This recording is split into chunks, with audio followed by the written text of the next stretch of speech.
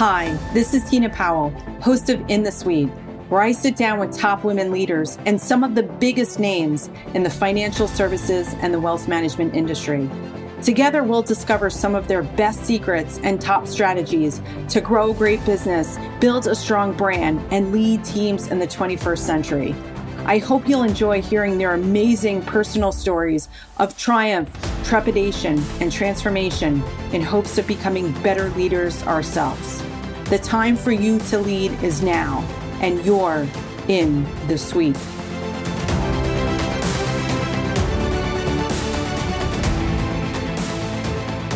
The name Diana Britton is synonymous with wealth management.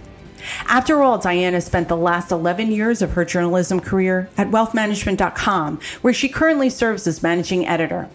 Wealthmanagement.com delivers independent editorial expertise and proven financial services marketing solutions to over 435,000 financial advisors and wealth professionals.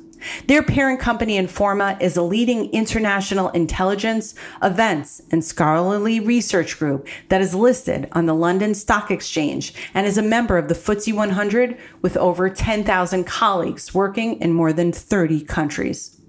Financial advisors and industry professionals will recognize Diana as a leading speaker and boots-on-the-ground reporter at industry conferences, to wearing a gorgeous full-length ballroom gown at the annual wealthmanagement.com Industry Awards, aka the Wealthies, taking place on September 9th, 2021, live and in person at the Ziegfeld Theater in New York City. Leave it to Diana to spot stories of the day and to be a harbinger for financial advisory industry while keeping us current on information and trends that affect us the most. Nominated for 3 Jesse H. Neal Awards, which honors and promotes the work of business-to-business journalists, Diana received honorable mention in 2020 Tabby Awards, the Trade Association Business Publication International, for the feature article, Baby Bump, Career Slump. She holds a master's degree in journalism from the prestigious New York University. Not only has Diana written about finance and investments, but she's also covered the trucking industry, entertainment and media, religion, social justice issues, and general news. Having started her career as an intern at the Daily Breeze, she moved to being an intern at the Hollywood Reporter, a reporter at Institutional Investor, the managing editor at Heavy Duty Trucking, to finally landing a spot at wealthmanagement.com. But that's not the whole story. One of the many gifts you'll discover about Diana Britton in this episode is her transparency, literally and figuratively. Diana is the popular podcast host of Transparency with Diana B., a podcast from wealthmanagement.com focused on advisors' personal well-being and healing.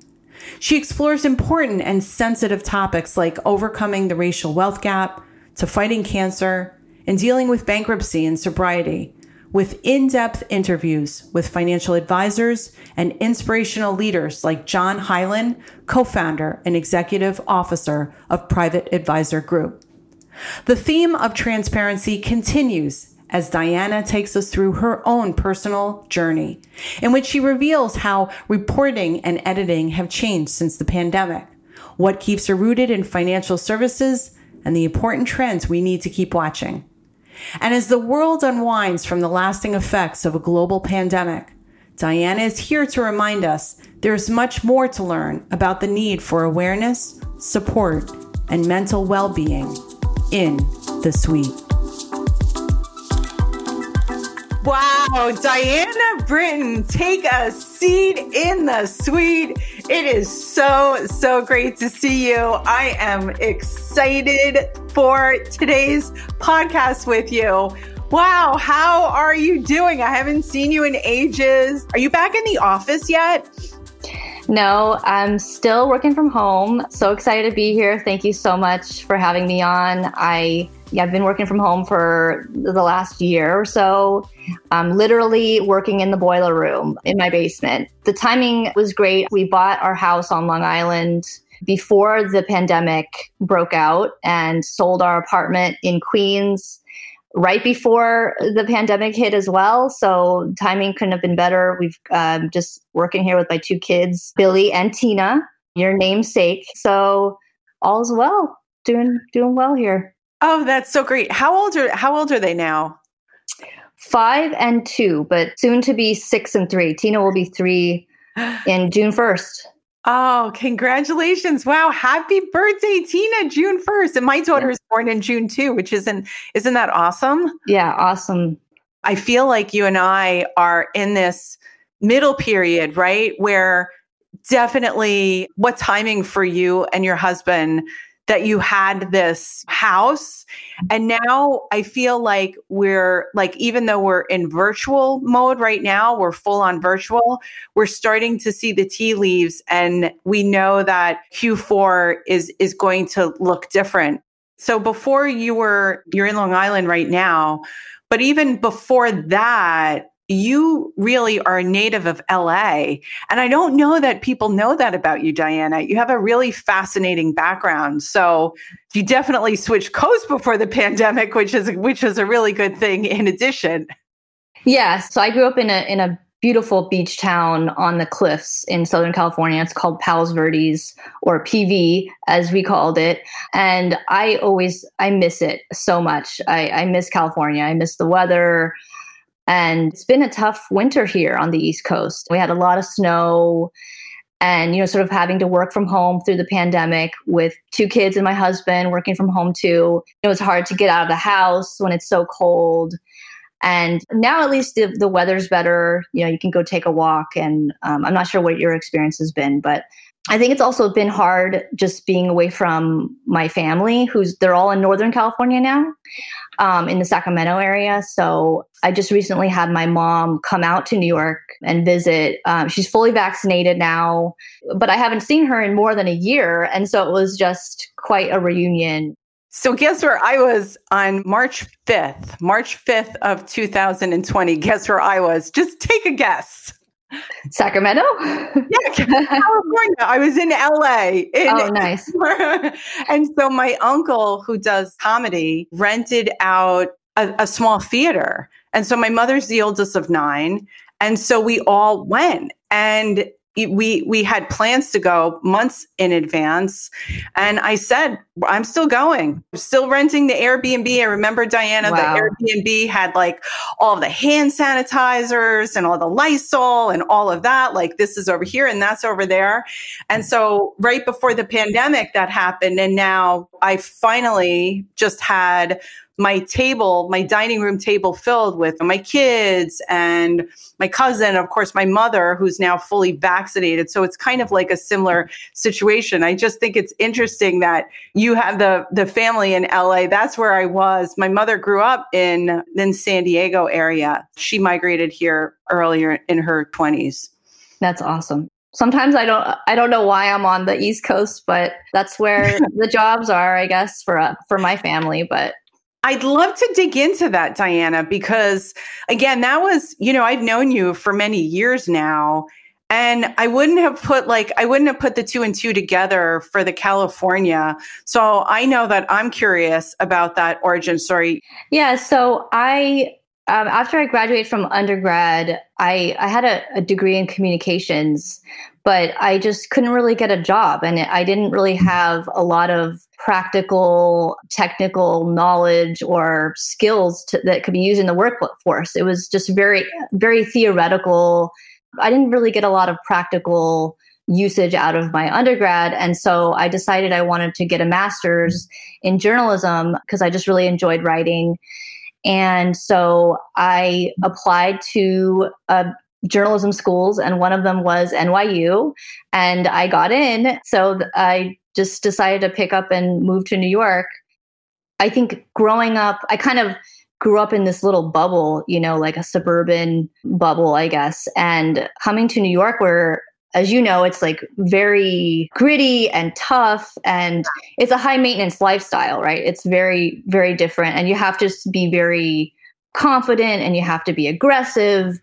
And there's just so many people vying for space. So that really helped me build confidence in myself, just moving to New York and having to navigate life in New York, and also to be a reporter as well, just because you have to kind of be very confident and go up to people and ask them questions. And so that whole change to New York just really helped define who I was.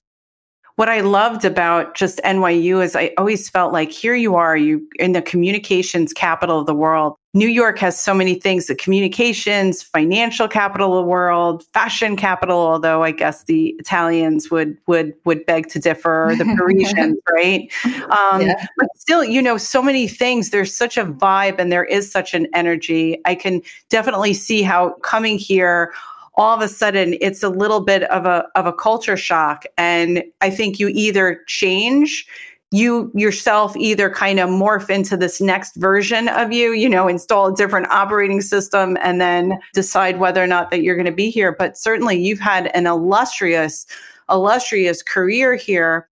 I want to also say, Diana, during the pandemic, you have not literally missed a beat. iGiveWealthManagement.com and keeping your head in the game, we needed to lean into media in a way. I can't even imagine what the numbers of like advisor consumption on visits and all of those stats. But before we get into some of, what you did prior to wealth management, I have to ask you, how did the pandemic change what was going on in media?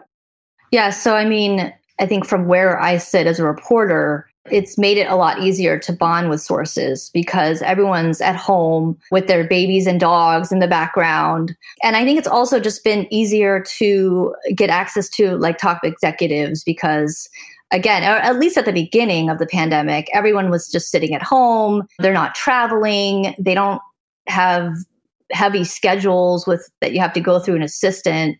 So I could just call up a Brian Hamburger at Market Council or Cheryl Penny at Dynasty, and they would have plenty of time to chat. I guess on the downside, I just miss seeing my team every day in person and collaborating with them and just being able to stand up from my desk and be like, what do you guys think of this? So-and-so just said that they're doing this. Isn't that crazy? And I think also just not being able to meet sources in person and go to conferences. As you know, there's a lot of relationship building that happens in this industry. And a lot of that is in person. I think we've adapted well to the digital world, but I don't know. Nothing beats that in-person relationship that you build with someone. So. Absolutely. Yeah. It's how I remember. I don't know if you remember, we were at TD yes. Ameritrade, right? Exactly. I had just come off the stage and I was like, wow, you were just on the stage there. And we started talking. And I think that we were the only two women You were on stage too, right? One of the things, yes, that was with Facebook, right? That was with the Facebook comment. Exactly. And that, which was bizarre. Like her son-in-law is one of the co-founders of Facebook, and we're friends and we're linked, and this whole idea of like financial empowerment. And a lot of us, we've had the same vibe and wanting the same thing for not only women in the financial services, it's people, it's next gen, it's how you feel empowered by knowing this information.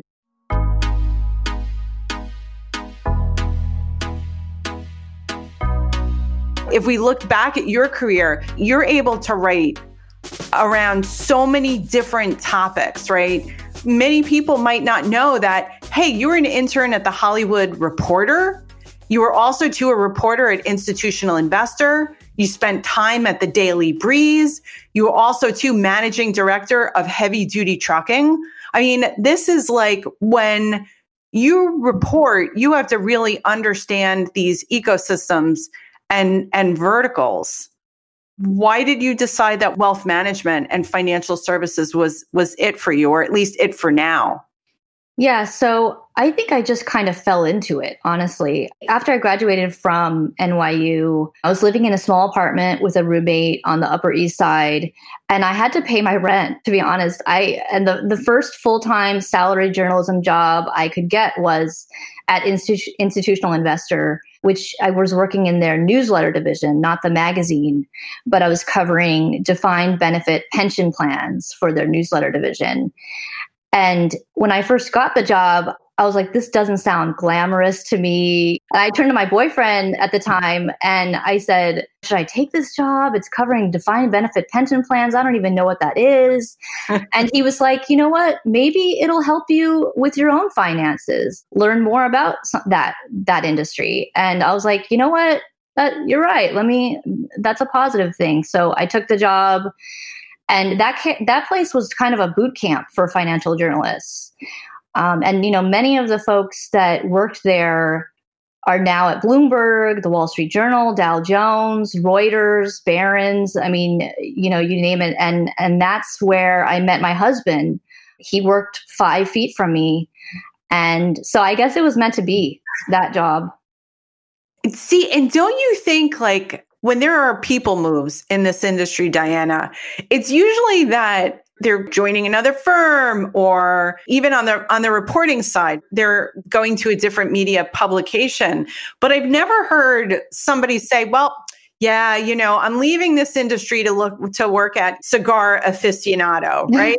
Yeah, I mean, and it kind of just reminds me of when I first got into financial reporting. So when I got that job at II, I think my first week was Bear Stearns going under, and that was like the moment where I was like, wow, and I had to cover it. That launched the financial crisis. And I just thought oh, this is exciting for a journalist. It was just such a big moment that the entire world, or at least the country was watching. And so, yeah, but I guess when I started out in doing wealth management reporting, I knew nothing about the markets or investing. I didn't know what a broker-dealer was, a wirehouse. I just sort of picked it up and learned it along the way. And, I had a lot of great mentors along the way. One of my NYU journalism school professors, Tim Harper, he's a brilliant journalist. I still keep in touch with him. And he's always been an advocate for me. David Armstrong, who our editor-in-chief, and Bill O'Connor, our market leader for wealth management. They've been just great mentors to me, and for the better part of a decade, just extremely supportive bosses. But I guess just one other thing I wanted to mention about this industry, it was very different from sort of the defined benefit plan market, because when I came over here, I found that advisors are just really friendly people to talk to, very open, talkative. They're the boots on the ground. And so I love talking to advisors. Defined benefit plans, they're institutional investors. They're very closely held. They don't want to talk to reporters. So that was a very tough market to cover. So that's just one thing I really love about this space, and kind of kept me rooted here. Just the ease of covering the market, and advisors are just pretty friendly bunch. Yeah. And here's the thing. I never knew that. We come into a line of work and we have limited understanding, because just based on our personal experiences, when it came into this industry as a second career person, not knowing these terms, but what keeps you here, to your point, are the people, because they were the coolest, funnest group. And I said to myself, wow, why didn't I see the signs sooner? Advisors are great to talk to. I'm sure that a lot of great things came out about advisors wanting to even talk more because of the pandemic as well, but just being a group of people. How is it that you get your intel from advisors? Because there are advisors listening, right? And you've written about the Brian Hamburgers, the Cheryl Pennies, lots of amazing leaders in this industry. But one of the things that I want to say is that wealthmanagement.com has also balanced the scales. And so what would be your recommendation for advisors listening that are like, wow, I know that I'd love to get in touch with the Diana Britton and make myself available and get to talk to you about what they're doing right now, especially while we're in this messy middle period going now in person. What would be your advice?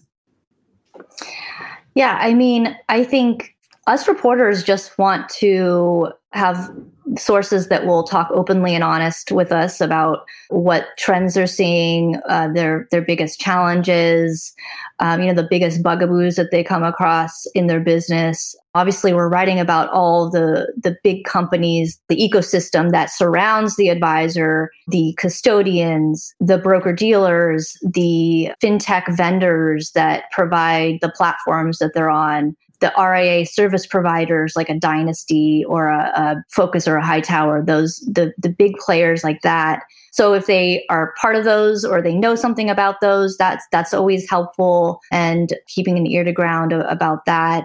But yeah, I mean, I'm totally open to advisors just reaching out and building a relationship with me and saying, hey, if you're ever working on something that you think I can be of help with, give me a call. Or, obviously we want people who not only can talk on the record, but can also just kind of talk off the record or on background about just things that they're seeing and things that are going on behind the scenes that other advisors would benefit from knowing, and kind of realizing that they might not necessarily be quoted all the time. But yeah, just open and honest conversations are the most helpful, I guess, for us. That's really interesting. I like how you positioned it and saying like, hey, you're not going to always get quoted, but what a great idea to have an intelligent conversation and really an energized discussion around what's going on right now. So yeah, your main motivation shouldn't be, let me call to get mentioned in the press somewhere. You should call because you're a passionate professional and you're interested in the trends and the challenges right now. I think it would be worthwhile to talk a little bit about some of those trends and challenges. I think we're starting to see the effects of the TD Ameritrade and Schwab merger play out. M&A has been also too a major trend in our industry. Even the individual RIA leader, all of a sudden they're selling their firm. And while they're realizing economies of scale, some other challenges come along with that. What do you think are going to be some of the modern themes for the latter half of 2021? Yeah, I mean, I think COVID has accelerated several trends that were already starting to materialize before the pandemic started. So for many years, older advisors went along without written formal succession plans. But the pandemic, I think, really woke a lot of folks up and caused them to really examine their business continuity plans, driven somewhat by regulatory scrutiny there, but also people having to switch to a digital environment with the pandemic. And ultimately, I think it caused a lot of folks to speed up their succession plans. And it caused the industry to get a lot more creative in terms of how they were getting deals done. They did slow down a little bit last year, but a lot of people got more innovative in terms of how to structure a deal so they could drive deals forward despite the pandemic. Another trend that I think it accelerated is the move to a more digital advisor workstation and more digital client experience. I mean, we've been talking about those trends for years, and there were a lot of like sort of tech holdouts, and folks didn't want to move away from like legacy processes and procedures that they've had for years. But I think the pandemic really just caused a lot more firms to get on the bandwagon and get robust tech platforms in place. And just to be able to run their businesses from anywhere, they had to get on that bandwagon. And then another trend that I've seen is I think independent broker-dealers are really expanding their services to advisors. And I mean, I've seen them kind of evolve over the years to become sort of just very large RIAs. And they've been expanding their affiliation models that they have to offer more choice to advisors and be more flexible.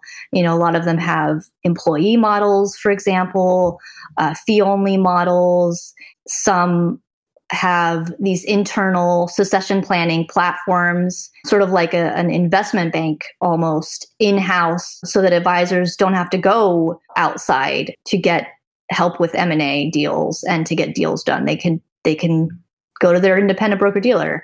But yeah, I guess those are some of the trends I've seen recently.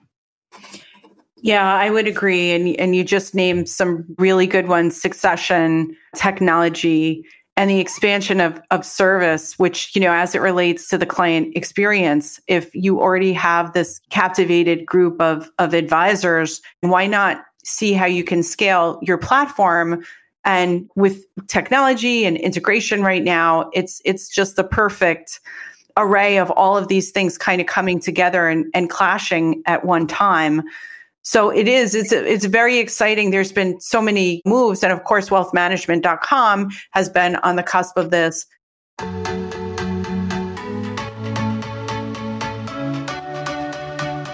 Diana, you are the managing editor at wealthmanagement.com. Wealthmanagement.com is huge. How does wealth management fit into Informa for those people listening who don't know? Yeah, so Informa is a business-to-business events, intelligence, and scholarly research group. And we sit within our events group, which delivers not just live events, but digital content aimed at connecting professionals with knowledge, ideas, and opportunities. So that's where we come in, delivering relevant content for wealth management professionals, bringing them the insights they need to run a better business on a daily basis. And, we're also collaborating more with our Informa colleagues on financial services related events, such as Inside ETFs, Wealth Stack, and the upcoming Inside Wealth, which is a virtual conference at the end of April. And of course, we have our annual Wealthies, the Wealth Management Industry Awards program, it's crazy. It's in our 7th year. It doesn't seem like it because I feel like the first year we did it, I had just had my son. So I don't know, it's just, the years just fly by. But this program celebrates the companies, individuals, and organizations that demonstrate outstanding achievement in support of financial advisors' success. So the ecosystem that surrounds the advisor. We're going to announce the finalists on June 1st. And Tina, I know you've graciously volunteered as one of our award judges for many years. So thank you for that. We really appreciate that. And last year we had to do the evening awards presentation virtually due to COVID. But this year, we hope to return in person to the Ziegfeld Ballroom in Manhattan for the black tie dinner. I'm thinking of renting a tux this year. I'm kind of tired of wearing the ball gown, although it's fun. What do you think about that? Oh my God, I think that would be the best. Or do like a Beyonce, like have like lots of different changes of outfits and like go to the bathroom and do like, yes, like that is. Oh, that's a great idea. That could be fun. I remember one of the years even to seeing you pregnant with Tina. And so, yeah, I think that I've been going to, I think the only one that I missed was the first one. I think I've been there since the second one. It's just such a fun event. I love it. I missed it last year. I hope it'll work out this year. Yeah, I mean, I'm definitely going to be there. I wouldn't miss it too. And if you're listening right now, we're going to have all of Diana's information. You don't have to be a finalist. You can just come out. There's usually some panels. There's a pre-show. And now what I commend wealthmanagement.com are these like Wealthies digital forums. I was really honored to do the digital marketing and corporate social responsibility. I mean, tap into this knowledge. It's there to just empower every single advisor that's listening. Yeah. And so I know we've got lots of Wealthies digital forums going on throughout this year. There's one May 19th on practice management. There's one June 23rd on technology and July 21st on marketing and relationship and client communication. So just really good stuff. And a lot of what I feel that the awards is here to do, Diana, is to help advisors future-proof their businesses, to help them solve the challenges that every single advisor, a lot of these are the same things. The way that advisors solve them are differently. What would be your advice right now for advisors listening? And they want to do more. They want to lean in more towards the trends and the future. What would be your advice for that person right now? I think it's just important for advisors to kind of look to the future and see what parts of their business that will accommodate some of the trends that we're seeing right now. So how can they find a younger advisor who can come in and take over their business? That might involve creating some more career paths within their firm so that younger advisors and younger talent can see the path to ownership and the path to partnership. It might involve changing out some of that old legacy technology and looking at sort of the top providers in the important areas, CRM, performance reporting, all compliance, the back office stuff that you need to get in line with.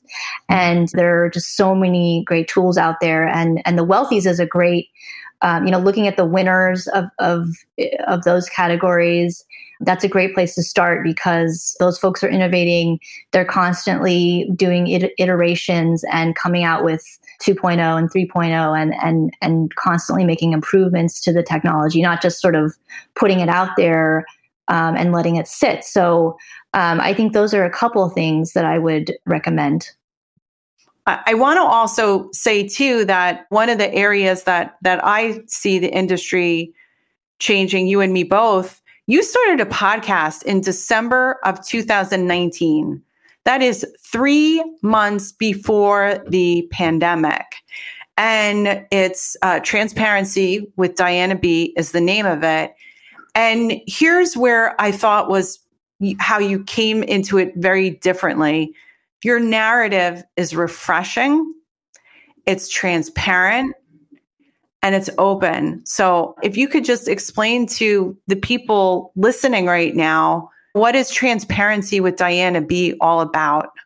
Yeah, so I had the idea because I was kind of looking out at the landscape of the wealth management coverage, I guess, editorial coverage out there. And I was just seeing a lot of mostly like practice management and business management and how do you do M&A and how do you do prospecting and marketing. But I wasn't seeing a whole lot about personal development for financial advisors and how do you overcome personal struggles just everyday people have, because this is a very stressful job. And for some piece on wealthmanagement.com, I was watching SNL sketches portraying financial advisors or brokers over the years. And many of them had the broker jumping out of a window because he lost money or he's lost his client's money or something. And so I was like, it's supposed to be funny, but there's some truth to that. It's a very stressful job and there's not a lot of focus on mental health in this industry. And so that hatched the idea. And I was kind of wanted people to come in and be very transparent and open about their problems, anything from serious illness to addictions to financial troubles, anything. And I know I've covered a lot, but I guess the idea was to not just throw these problems out there, but to see how these folks came out the other side of it and really found healing and support. And so that other people that might be listening can also find healing and support if they're going through something similar, or if they have loved ones or clients even going through something similar. And I think a lot of these are just anyone can relate. I'll just point to one that sort of really impacted me. I've learned a lot from hearing these stories and really loved hearing these stories from these advisors. And I think I haven't experienced much trauma and hardships in my own life. But to hear these stories, it's really helped me better understand folks that are going through really hard times. And it also kind of has given me a different perspective on life and how to better enjoy life, how to live in the moment and to prioritize things that are important. That's sort of some of the things that I've learned from folks. That's a beautiful takeaway right there. And what I love is to know that, well, nobody's perfect. We know that. But certainly it's like, hey, this happened to you and you can still have a future being a financial advisor and working in the profession. Because I think a lot of, at least what I believe to be true, was oh, you have to be good with numbers. Oh, you have to have money. You have to be rich, right? And these advisors are so human. A couple of your episodes really impacted me. There was one, and forgive me for not remembering the name of the advisor. He talked about taking an international trip where he fell ill and that he needed to be like helicoptered away from where he was, and that nowadays, when anybody's traveling internationally, I'm like, oh, you have health insurance, right? You know where like the nearest hospital is and what would happen if, and you have cash just in case, and you can access money, and you have all those things figured out. And then there was recently Brian Walsh Jr., who talked about post-traumatic stress disorder and being in a car accident. And I mean, these are real stories that really humanize, I think, the profession. Yeah. And I think another thing that kind of pops up in a lot of these is when people get into these situations in trauma and hardships, the planner kicks in. And so their profession really kicks in, and that can help them through it a lot of times. But like I was thinking one that really resonated with me was with John Hyland, who's the co-founder of Private Advisor Group, a large RIA in New Jersey. And a lot of people in the industry, they know John, but few people know his personal story of battling AML, which is the most deadly form of blood cancer. Not once, not twice, but 3 times he battled it. And he talks about facing his mortality, the difficulties of just grueling treatment he went through, and having to tell his wife and kids. And the reason it resonated with me so much is that my father died of cancer in 2016. He had pancreatic cancer, different than John's, but pancreatic is the most aggressive form of cancer. And so, I was with my dad during the last days of his life, giving him drugs to ease his pain. But that John's experience really resonated with me because that was one of the most painful experiences of my life so far, with losing a parent. But yeah. I'm sorry about your dad. And I think it takes such courage, and John's story as well, too. And I know John, and he's an unbelievable individual. He's so positive. And I think we all appreciate from the pandemic. I appreciate just being alive. I appreciated being alive before the pandemic, even things that used to bother me. I'm like, hey, no problem. It's this better version of all of this. And in hearing these stories again, I think humanizes the profession and wants to get more young people involved. I think that was also, too, another great suggestion. Like, think about how you can get next gen involved, and certainly look at some of the business leaders who have been able to do it. And there are examples of it. And hearing these stories really humanizes people. And you realize that, aren't we so blessed to be amongst these great leaders? The industry is made up of people who really care about one another, and we can all learn something from one another. So we'll have the link. Diana's podcast is everywhere, certainly on wealthmanagement.com, but you're on Apple, Google, Spotify, all the places. So listen to a few of those stories. Hey listeners, you can now text me at 201-581-3983 to join our text-based community in the suite. After you do that, we'll be lifting you up, inspiring you, and supercharging your life and your career with awesome quotes, resources, videos, and tips we learned from our great guests. It couldn't be any easier. Just text 201-581-3983 to join. One of the things where I think where you and I have really gelled, I've seen you on stage at all of the conferences and really leaning into senior leadership. You have a great relationship with them. As someone you've been at wealthmanagement.com for almost 11 years, how do you think that we could do a better job? You shared a fantastic quote recently. It was Women's History Month, that women still represent just 18% of financial advisor headcount. And we know the industry to be such a compassionate group of caring people that women would just be like, what an unbelievable career for a female. Yeah, I mean, Honestly, I wish I had the silver bullet, that would cause women to come flooding into this industry. But I think it will take women's initiatives that aren't just lip service. We've heard about women's initiatives and women's conferences for years. I think, like I said before, I think we also do need better career paths for women so that they can join an existing advisory firm and learn the ropes. And I think that may involve some alternative compensation approaches that just aren't based on production. Also, having paths to ownership will attract women and younger talent as well. Not just saying that you're going to be a partner on day one, but that there are factors and opportunities for that down the line. I think that'll attract folks. One thing I wanted to mention, Kate Healy, I was talking to her recently. She's the chair of the Foundation for Financial Planning. She actually said that the total number of women across the industry is much more promising when you take into account those that are in support and operations roles, just like CEO roles. She says it's more like 46%, according to FA Insight. And she argues that we may be doing ourselves a disservice and scaring women off by putting out the 18%. When women hear that, it can be a little daunting, but it is in fact higher if you look at across the industry. Some good news there. Yeah, that's some great news. We've had Kate on the podcast, and I mean, her commitment to Next Gen has just been incredible. You mentioned a really important point that the back office and being part of support, marketing is part of support.